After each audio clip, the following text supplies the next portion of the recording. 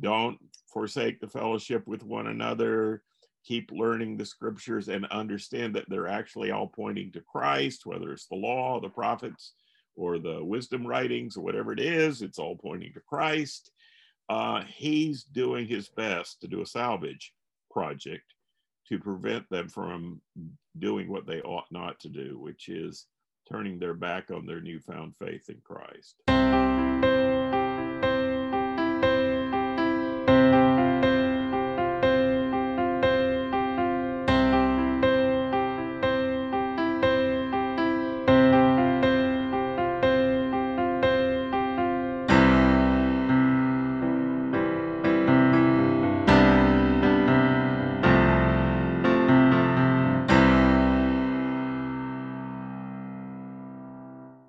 Well, Dr. Witherington, it is a pleasure, sir, to have you on the podcast today. Thank you so much for joining us.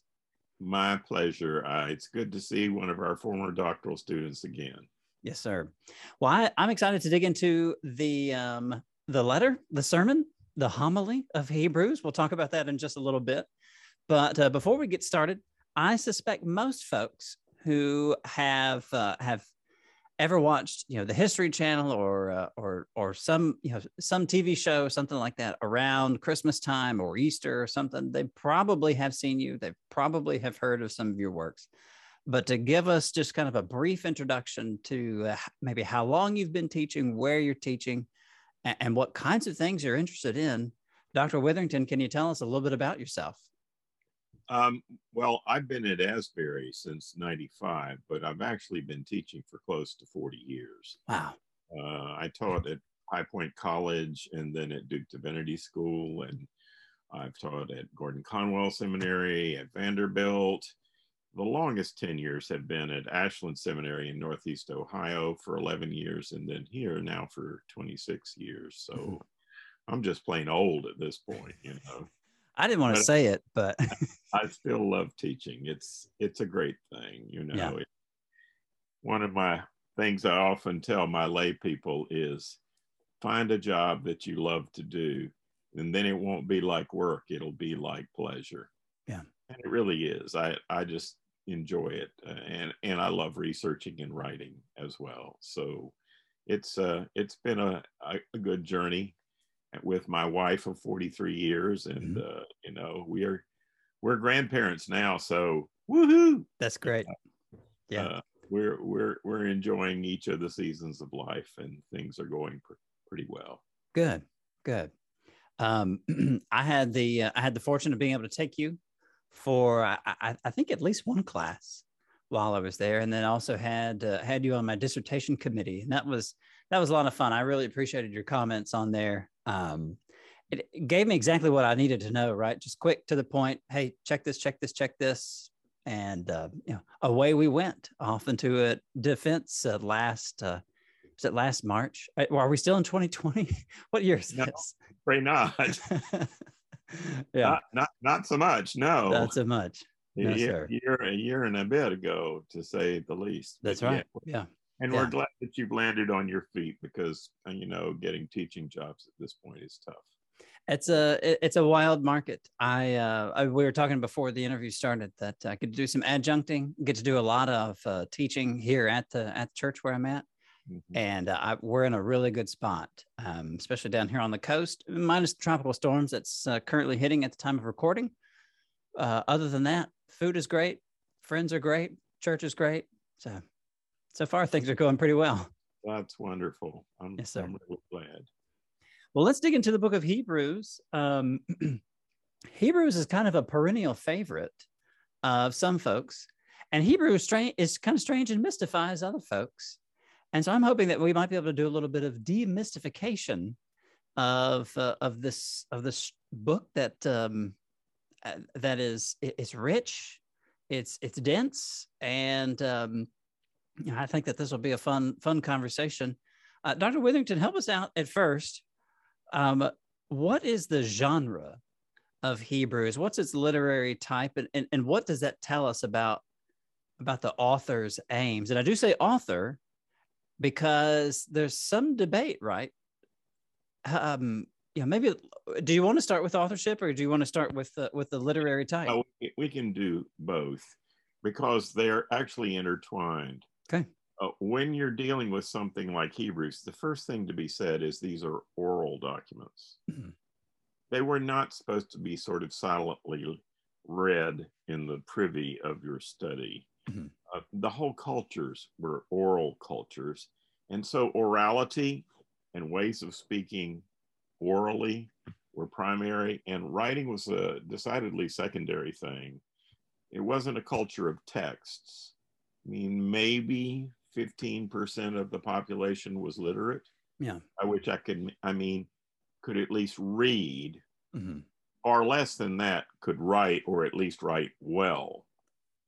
So one of the things that's rather surprising about the New Testament is so many documents. And one of the most interesting is certainly the book of Hebrews. Mm-hmm. The book of Hebrews does not start like a letter. At the end, it does have a sort of postscript that indicates that this document has been formed in one place and sent to another place. Mm-hmm. That's clear. But in fact, the beginning of this document, like, for example, the beginning of some other documents in the New Testament, First John would be a good example, mm-hmm. shows that we're not dealing with any kind of traditional letter or even Jewish Christian letter. We're probably dealing with a sermon. Okay. And a whopper of a sermon, too. Right. I mean, 13 chapters. Plan to listen for about 2.5 hours, right? This is not 20 minutes in a cloud of dust. Yeah. And it is also not McNuggets. Right. Not putting the cookies on the bottom shelf. This is not what's happening. No, he's trying to elevate their sense of who they are and where they are and what they should be doing. And he's going to challenge the sandals off of them, you know, in this letter. Yeah. Basically, this sermon is addressing Jewish Christians. Mm-hmm. We're very fortunate to have it in the canon because as the church became progressively more and more and more and more Gentile, that's one of the reasons this book became more and more and more mysterious to many of the fledgling Christians that were giving their life to Christ all over the Mediterranean crescent and throughout the Roman Empire. And so you have to understand some things about early Jewish Christianity and early Judaism mm-hmm. to really make sense of this book. Another reason that you have to understand that is because it is chock-a-block full of quotations from the Old Testament, which the author assumes that the audience will either recognize or know a little bit about. Mm-hmm.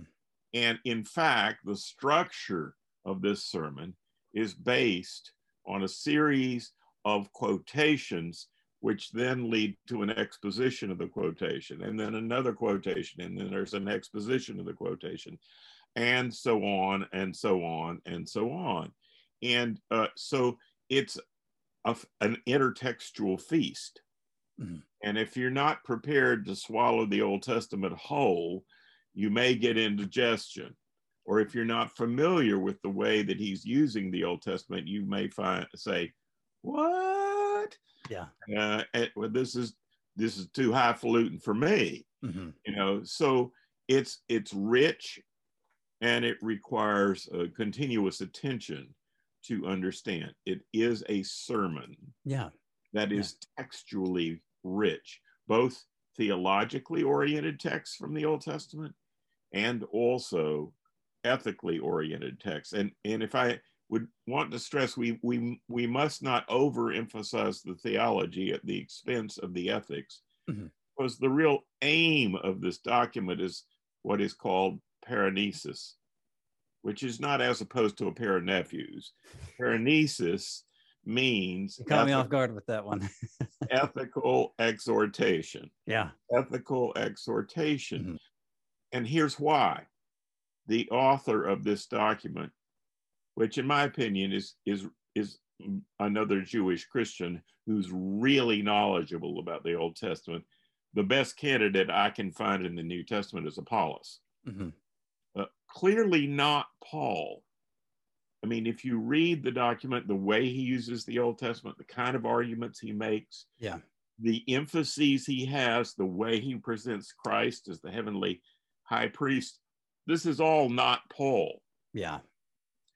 Now, there's evidence he knows some Paul. He knows a bit of First Corinthians. He knows a bit of several other letters of Paul, early letters like Galatians. Somebody from the larger Pauline circle, I'm putting my money on Apollos. Yeah. The person, and clearly not an eyewitness of the ministry of Jesus. There are a couple of telltale places in the document where he indicates that he's relying on the testimony of those who were earlier than him in regard to various of these things. Mm-hmm. Yeah. So it's an ethically oriented document to a group of Jewish Christians who are under pressure, if not under persecution. Mm-hmm. And they're thinking about, he's worried they're thinking about going native. That is, about crawling back into their Jewish shells, yeah, not opening their mouth with the name Jesus. Mm-hmm. He's concerned about what he would call apostasy. Yeah. That is, forsaking Christ or crucifying Christ again, to use a phrase that shows up, in Hebrews, and you're going, what? Yeah. Yikes.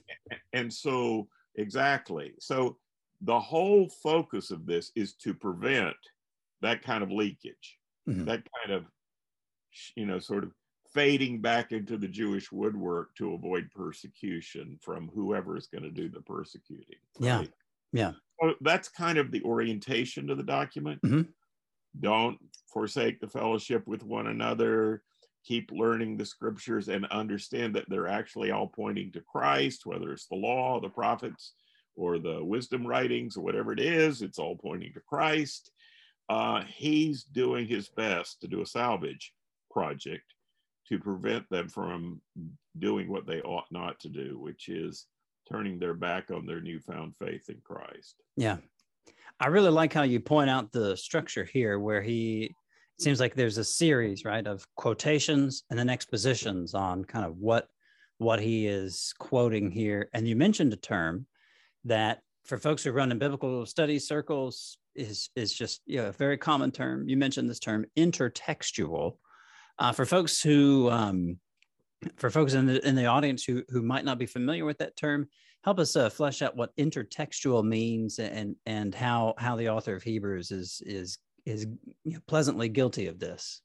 Well, like many good preachers, he's going to cherry pick stuff from the Old Testament that makes his point, and he's going to insert it into the sermon at crucial junctures to from a rhetorical point of view, this is what you call an inartificial proof. That is something that is recognized as being authoritative for the religious life, which if you insert it into the document as a, aha, I got you thing, they go, oh, well, it's in the Bible. I guess we have to say yes or 3 bags full, So he's doing this quite deliberately.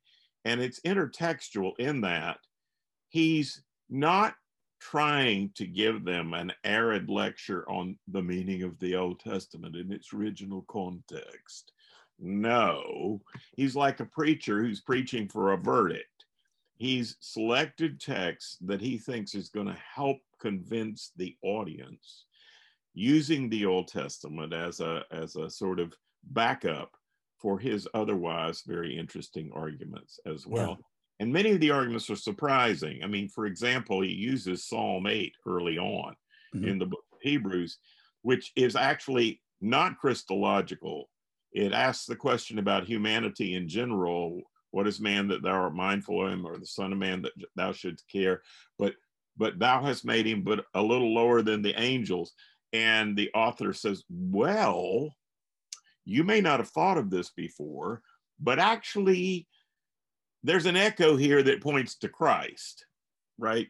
Yeah. That's intertextuality, using Old Testament texts, many of which are not inherently Christological at all, to say all along, God was preparing the way for this person that you're now thinking about abandoning. Stop the boat. You need to get off wherever you think that boat is going. Yeah. So that's kind of, what I would say is he uses the Old Testament homiletically, like we may do in preaching, because it's directed towards the audience. It's not directed towards doing contextual exegesis of the Old Testament. Yeah, for folks who are kind enough to listen to this and have had some formal training in biblical studies, what the author of Hebrews appears to be doing seems to be very different from the kinds of things that you and I have been trained to do in preparing, say, research papers or things like that. Right. It seems like a lot of what he's doing is taking something like what you mentioned, Psalm 8 there. That's not, it's not inherently, it's not overtly Christological. It doesn't obviously point us toward the Messiah, but then he can, the author of Hebrews can take that and say, well, in a sense, we could faithfully apply this to Jesus, given kind of, if we look at it from this way, borrow a line from Star Wars, from a certain point of view, we could kind of see how this applies to Jesus. Is that maybe a fair characterization of what the author does? Right. And I think that that's how homilies in synagogues mostly worked. So, for example, Jesus goes to his hometown synagogue, Luke 4. Mm-hmm. They read the Isaiah scroll. It just happens to be a passage that's talking about the year of Jubilee, mm-hmm. which is not inherently about the coming of the Christ, but does say things about the liberation of the captives and, the giving sight to the blind and these sorts of things. And Jesus just sort of rolls up the scroll and hands it back to the scribe and says, by the way, this was fulfilled today in your hearing. And they're going, what?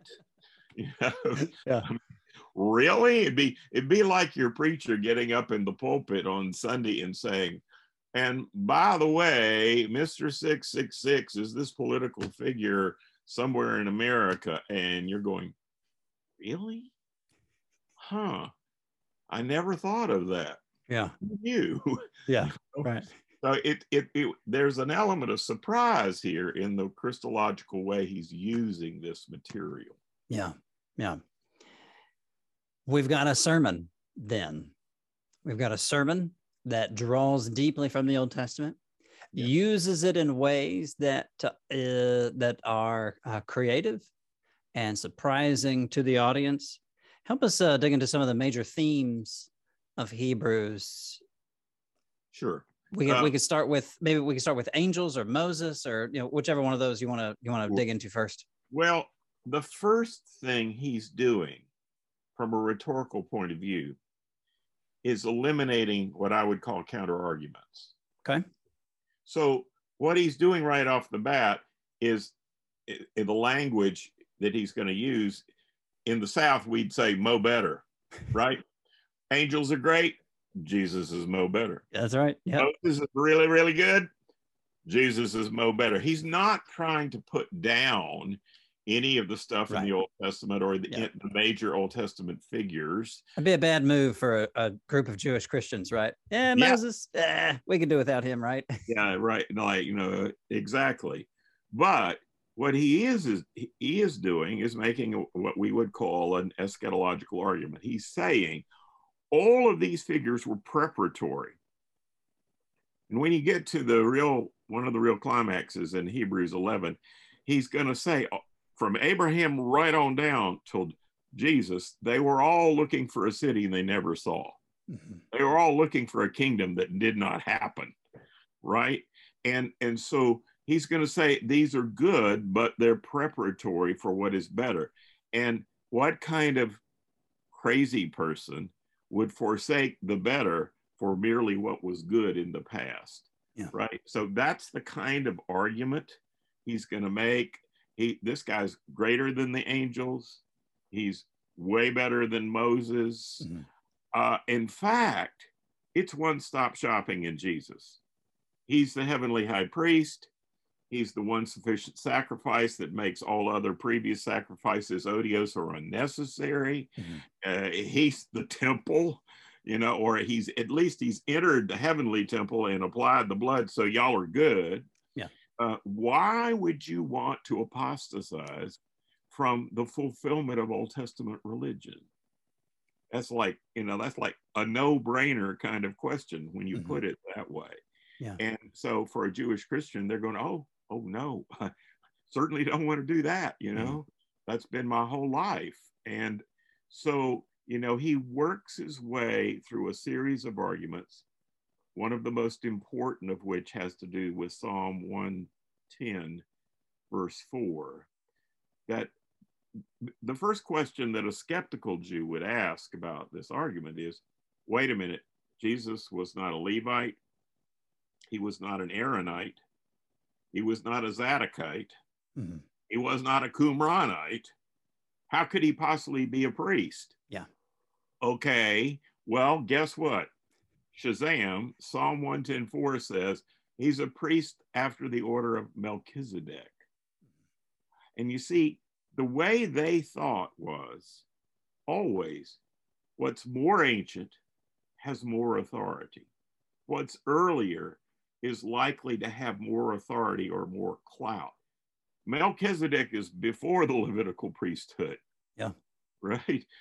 And Abraham, the founding patriarch of this world religion, you know, he honored Melchizedek, right? And so the author is going to use what is called typology, which means there are figures in the Old Testament, many of them historical figures, who foreshadow an even greater figure who does even more along the same lines. Okay, so Jesus is said to be our heavenly high priest after the order of Melchizedek, and he's a priest who doesn't just serve in a temple in like Jerusalem. He offers the sacrifice on earth, he takes the benefits with him to heaven, and then consummates the whole project in heaven, in the heavenly temple. So this is an earth and heaven spanning temple, unlike any temple on earth, right? And so, I mean, it's a powerful, big argument, unlike any of the Pauline arguments. Paul doesn't argue this kind of way based on Leviticus. Now, the other part of this argument is he wants to say, because the better has come and has fulfilled the scriptures, those previous things are becoming obsolete. The Mosaic covenant is becoming obsolete. The Levitical system is becoming obsolete. And the fact that he doesn't say it's already obsolete because the temple's gone is a clue that this was written before the destruction of the temple in AD 70. One would think that a momentous occasion like that would deserve a mention.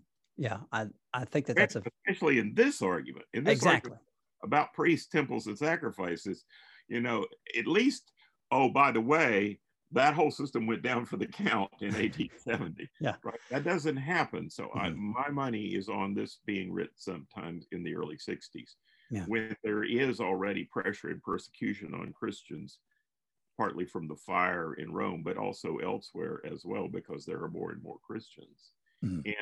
And he's trying to save the bacon of Jewish Christians by saying, you need to recognize that this is the fulfillment of all your hopes and dreams and fears of all the years, and don't give this up for a mess of pottage like Esau did. Yeah. Just don't do it, you know.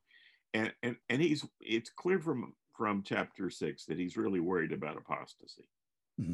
So let's talk for a minute about that. So this is an ethically oriented argument. What is apostasy? It is a willful, conscious rejection of the Christ and the gospel.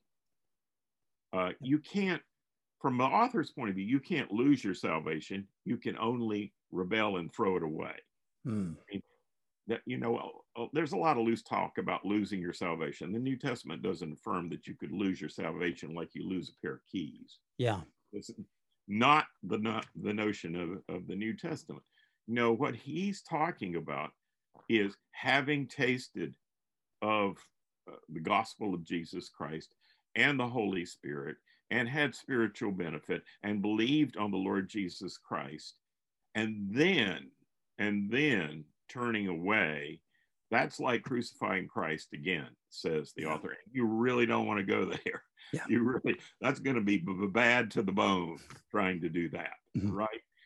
And so there's that strong warning against apostasy. And I would just say, if apostasy was impossible for genuine Christians, we would need this document. I think that's fair, yeah. We do need this document because however unlikely it is for most Christians, it is a real danger. It was then, it is now. You're not eternally secure till you're securely in eternity. Short of that, there is some peril. Now, at the same time, the author wants to say, greater is he who's in you than any of these forces in the world. He's wanting to say God has a stronger grip on you, such that circumstances, neither death nor life, nor powers nor principalities, can rip you out of the hands of God. But the one person who can mess you up is you. And that's what apostasy is about, and is being warned against in Hebrews 6. So that's kind of one of the major motifs. And of course, as opposed to that, he's trying to show them that the long pilgrimage of faithful persons in Hebrews 11, the truth for them was faith is the assurance of things hoped for and a conviction about things not yet seen. That is, it's a forward-looking faith. It's not looking back and saying tradition, tradition, tradition. No, the faith in Jesus Christ is a forward-looking faith to looking forward to the consummation. And so, I mean, one of the things that's really spectacular about Hebrews 11 is he's going to contrast the theophany on Mount Sinai that scared the living daylights out of the Israelites at Mount Sinai with the coming consummation when Christ returns and there's a new heaven and a new earth and all of that. And it's a spectacular syncresis from a rhetorical point of view, comparison of similarities and differences between these two theophanies. And he's saying, we are going forward, we're looking forward, we're pressing on to this final theophany when Christ comes back. And short of that, we need to not be like Lot's wife and look back, you know, and become a pillar of society, right? So because that way lies madness, and it's not going to help you, to say the least, you know. So it's a powerful argument. Yeah, theologically rich, very ethically rich. I would say it's kind of like eating marzipan. You need little bites of this at a time. It's so loaded and rich. Yeah. One of the things that that I'm glad you mentioned was the connection with the discussion of apostasy in Hebrews 6 with the discussion of faith in Hebrews 11. I didn't prepare to mention this to you ahead of time, but can we talk about this notion of what faith is in Hebrews? It seems like it's more than just some sort of intellectual assent, right? There's more to it than that. Sure. I mean, obviously, the first paradigm of faith is Abraham. And if you go back to Genesis 12 and read 12 through 15, and then on to 22, actually, it says, Abraham trusted God, and it was reckoned to him as righteousness, and he went off on this pilgrimage on the basis of that trust. So the very first thing to be said is that we're not primarily in the first instance talking about faith in a series of doctrines or propositions, right? Now we're talking about a living relationship with God such that you trust this person. and you trust him not only for the present, you trust him on into the future.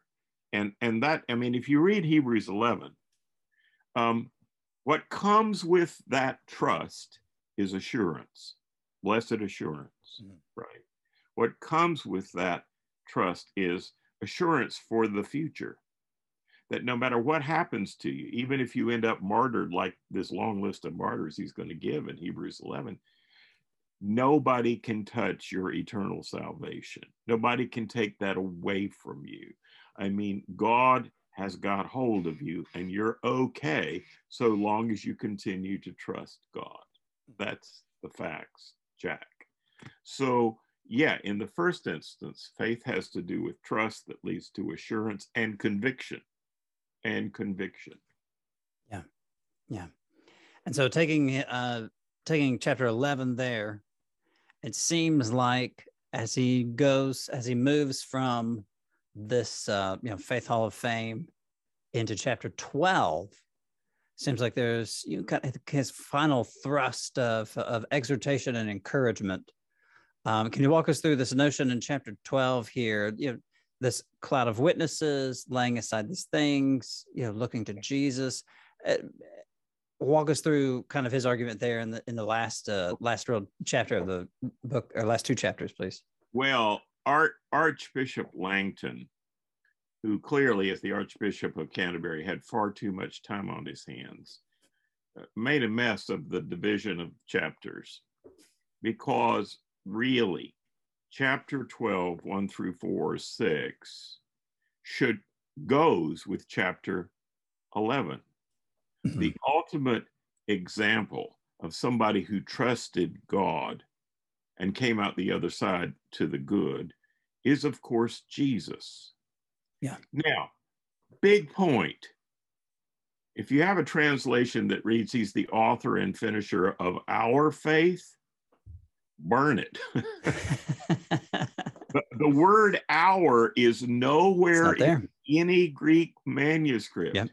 No, he is, if you will, the Alpha and the Omega, the pace setter and the completer, who runs the race of faith and trust in God before us, sets us the ultimate example that's greater than all the previous ones in chapter 11.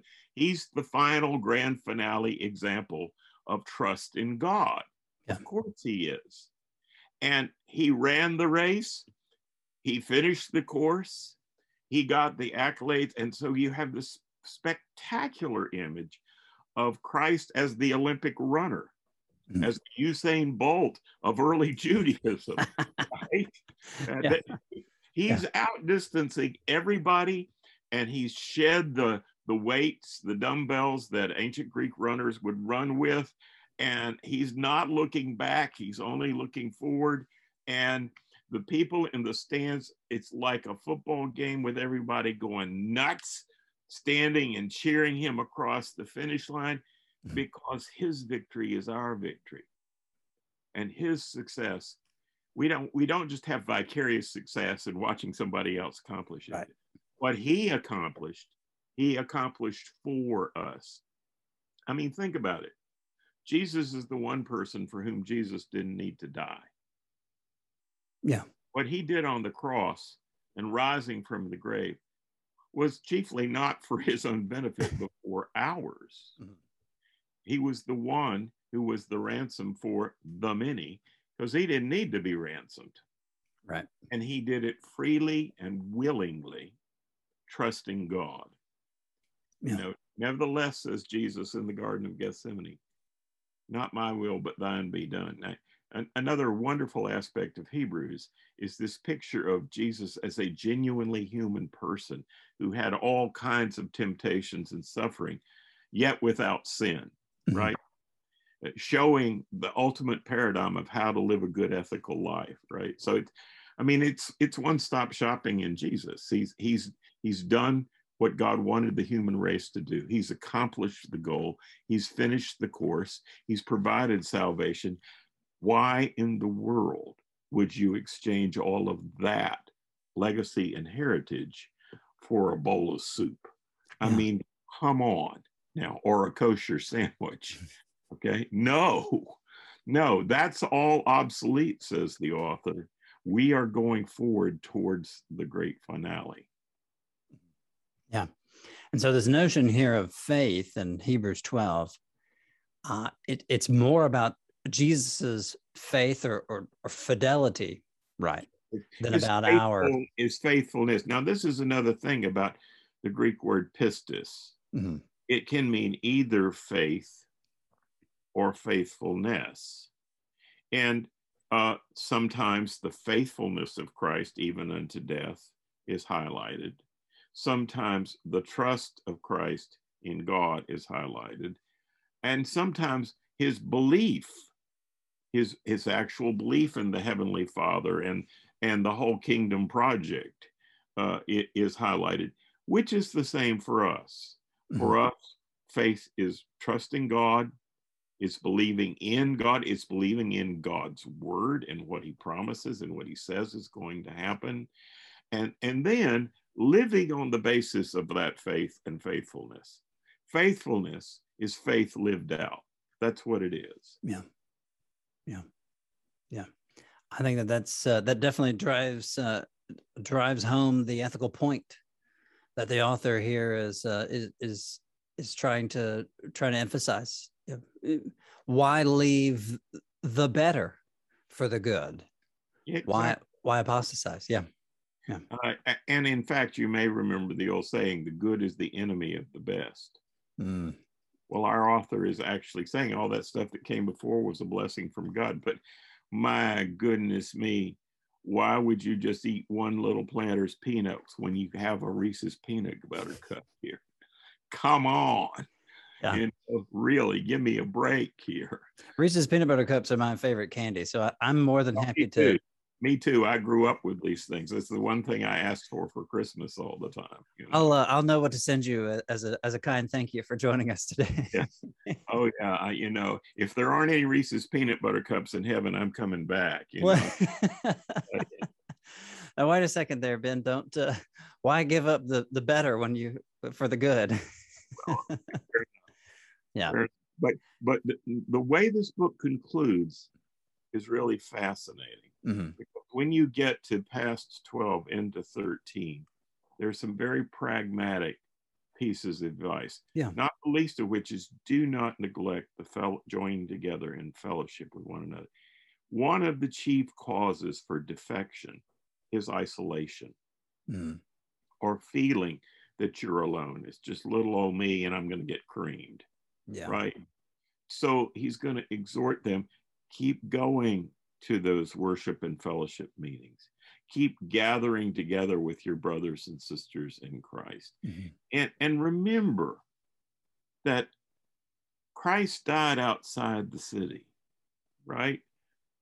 You may have to go outside the city to find those meeting in the catacombs or wherever they are meeting to join in the fellowship at that place and at that time. But that's what you need to do for reassurance and realizing that you're not alone.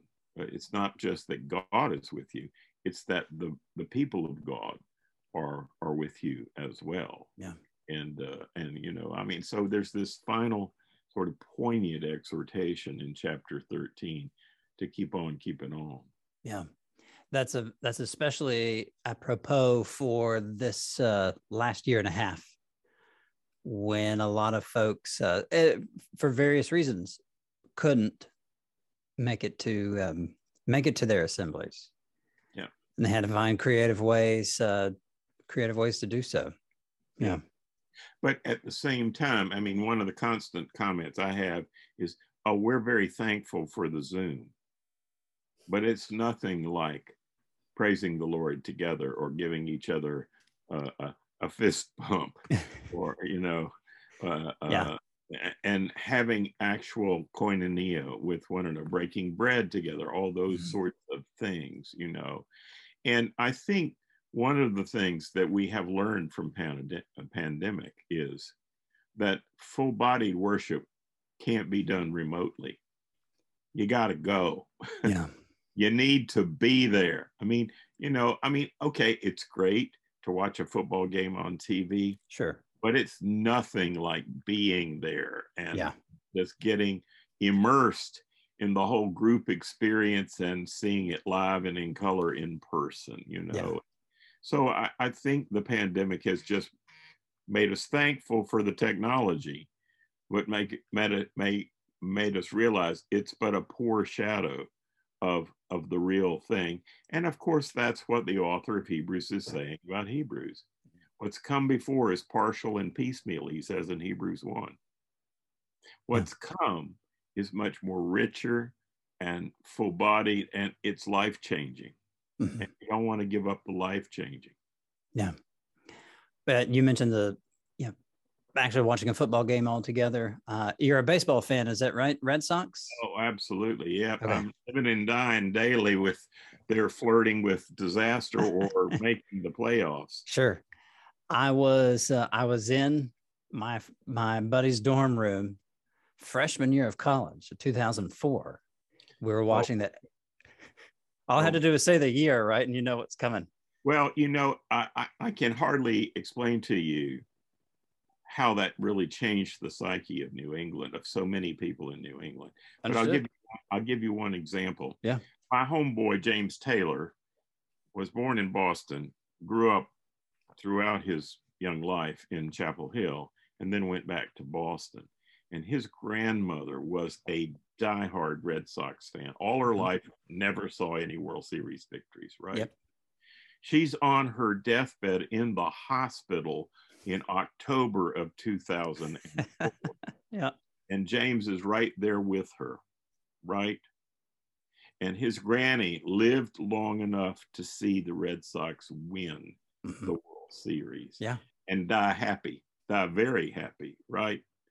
And then James tells the story of how the next day and the whole next few weeks, if you went by graveyards all over New England, there would be little Red Sox flags next to the tombs of That's people funny. Who rooted for the Red Sox all their life, but never saw this. Yeah. Right.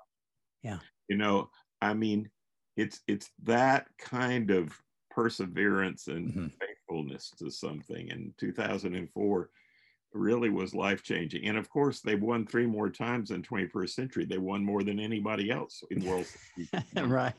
21st century. So it's all good.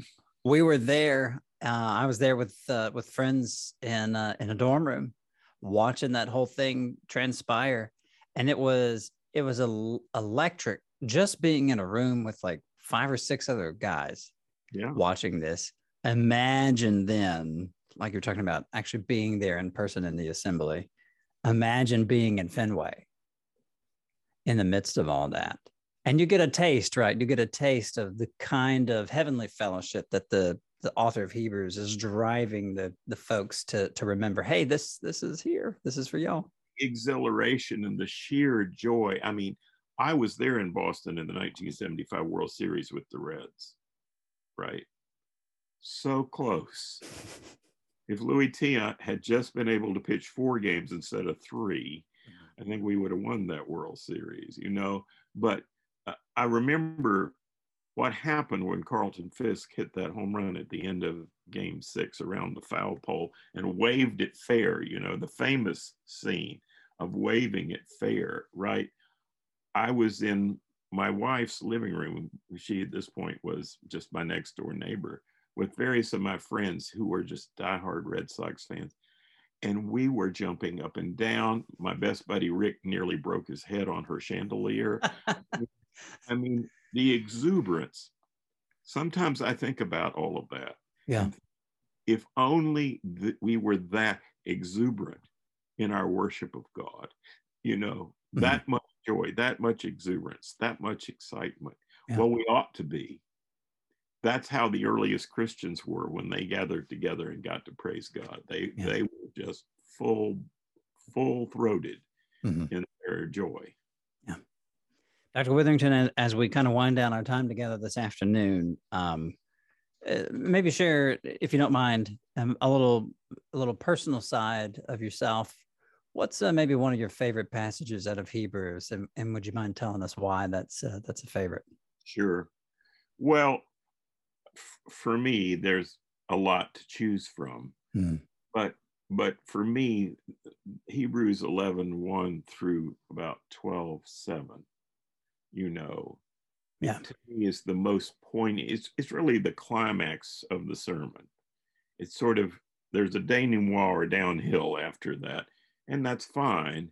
But when you get that picture of the dual theophanies in chapter 12, and you're going, whoa, you know, we're going to a better place, a better theophany, et cetera, et cetera. To me, that's really moving, you know, and so for me, the climax of the letter is it's got the most juice. It's got the most pathos for me.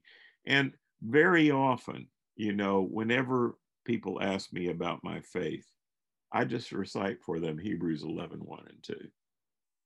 It's the assurance of things hoped for, and the conviction about things not yet seen, you know. Yeah. So it's not about what I got just right now. It's always looking forward, you know. It's a forward. Christians should not be dwelling in the past or just turning to the past and trying to back their way into the future. No, that's not how the earliest Christians were, and they suffered far more than we have. I mean, they not only suffered from persecution, prosecution, and execution. I mean, there were 3 major pandemics they went through to get up to the time of Constantine in the 4th century. They killed hundreds and thousands of people, right? This did not stop their faith. Yeah. And neither will this pandemic stop ours. Amen. Amen. Dr. Witherington, I really appreciate your time with us together this afternoon. This was a delightful conversation, and I know folks will be encouraged to remain faithful. Thank you very much, sir. You are most welcome.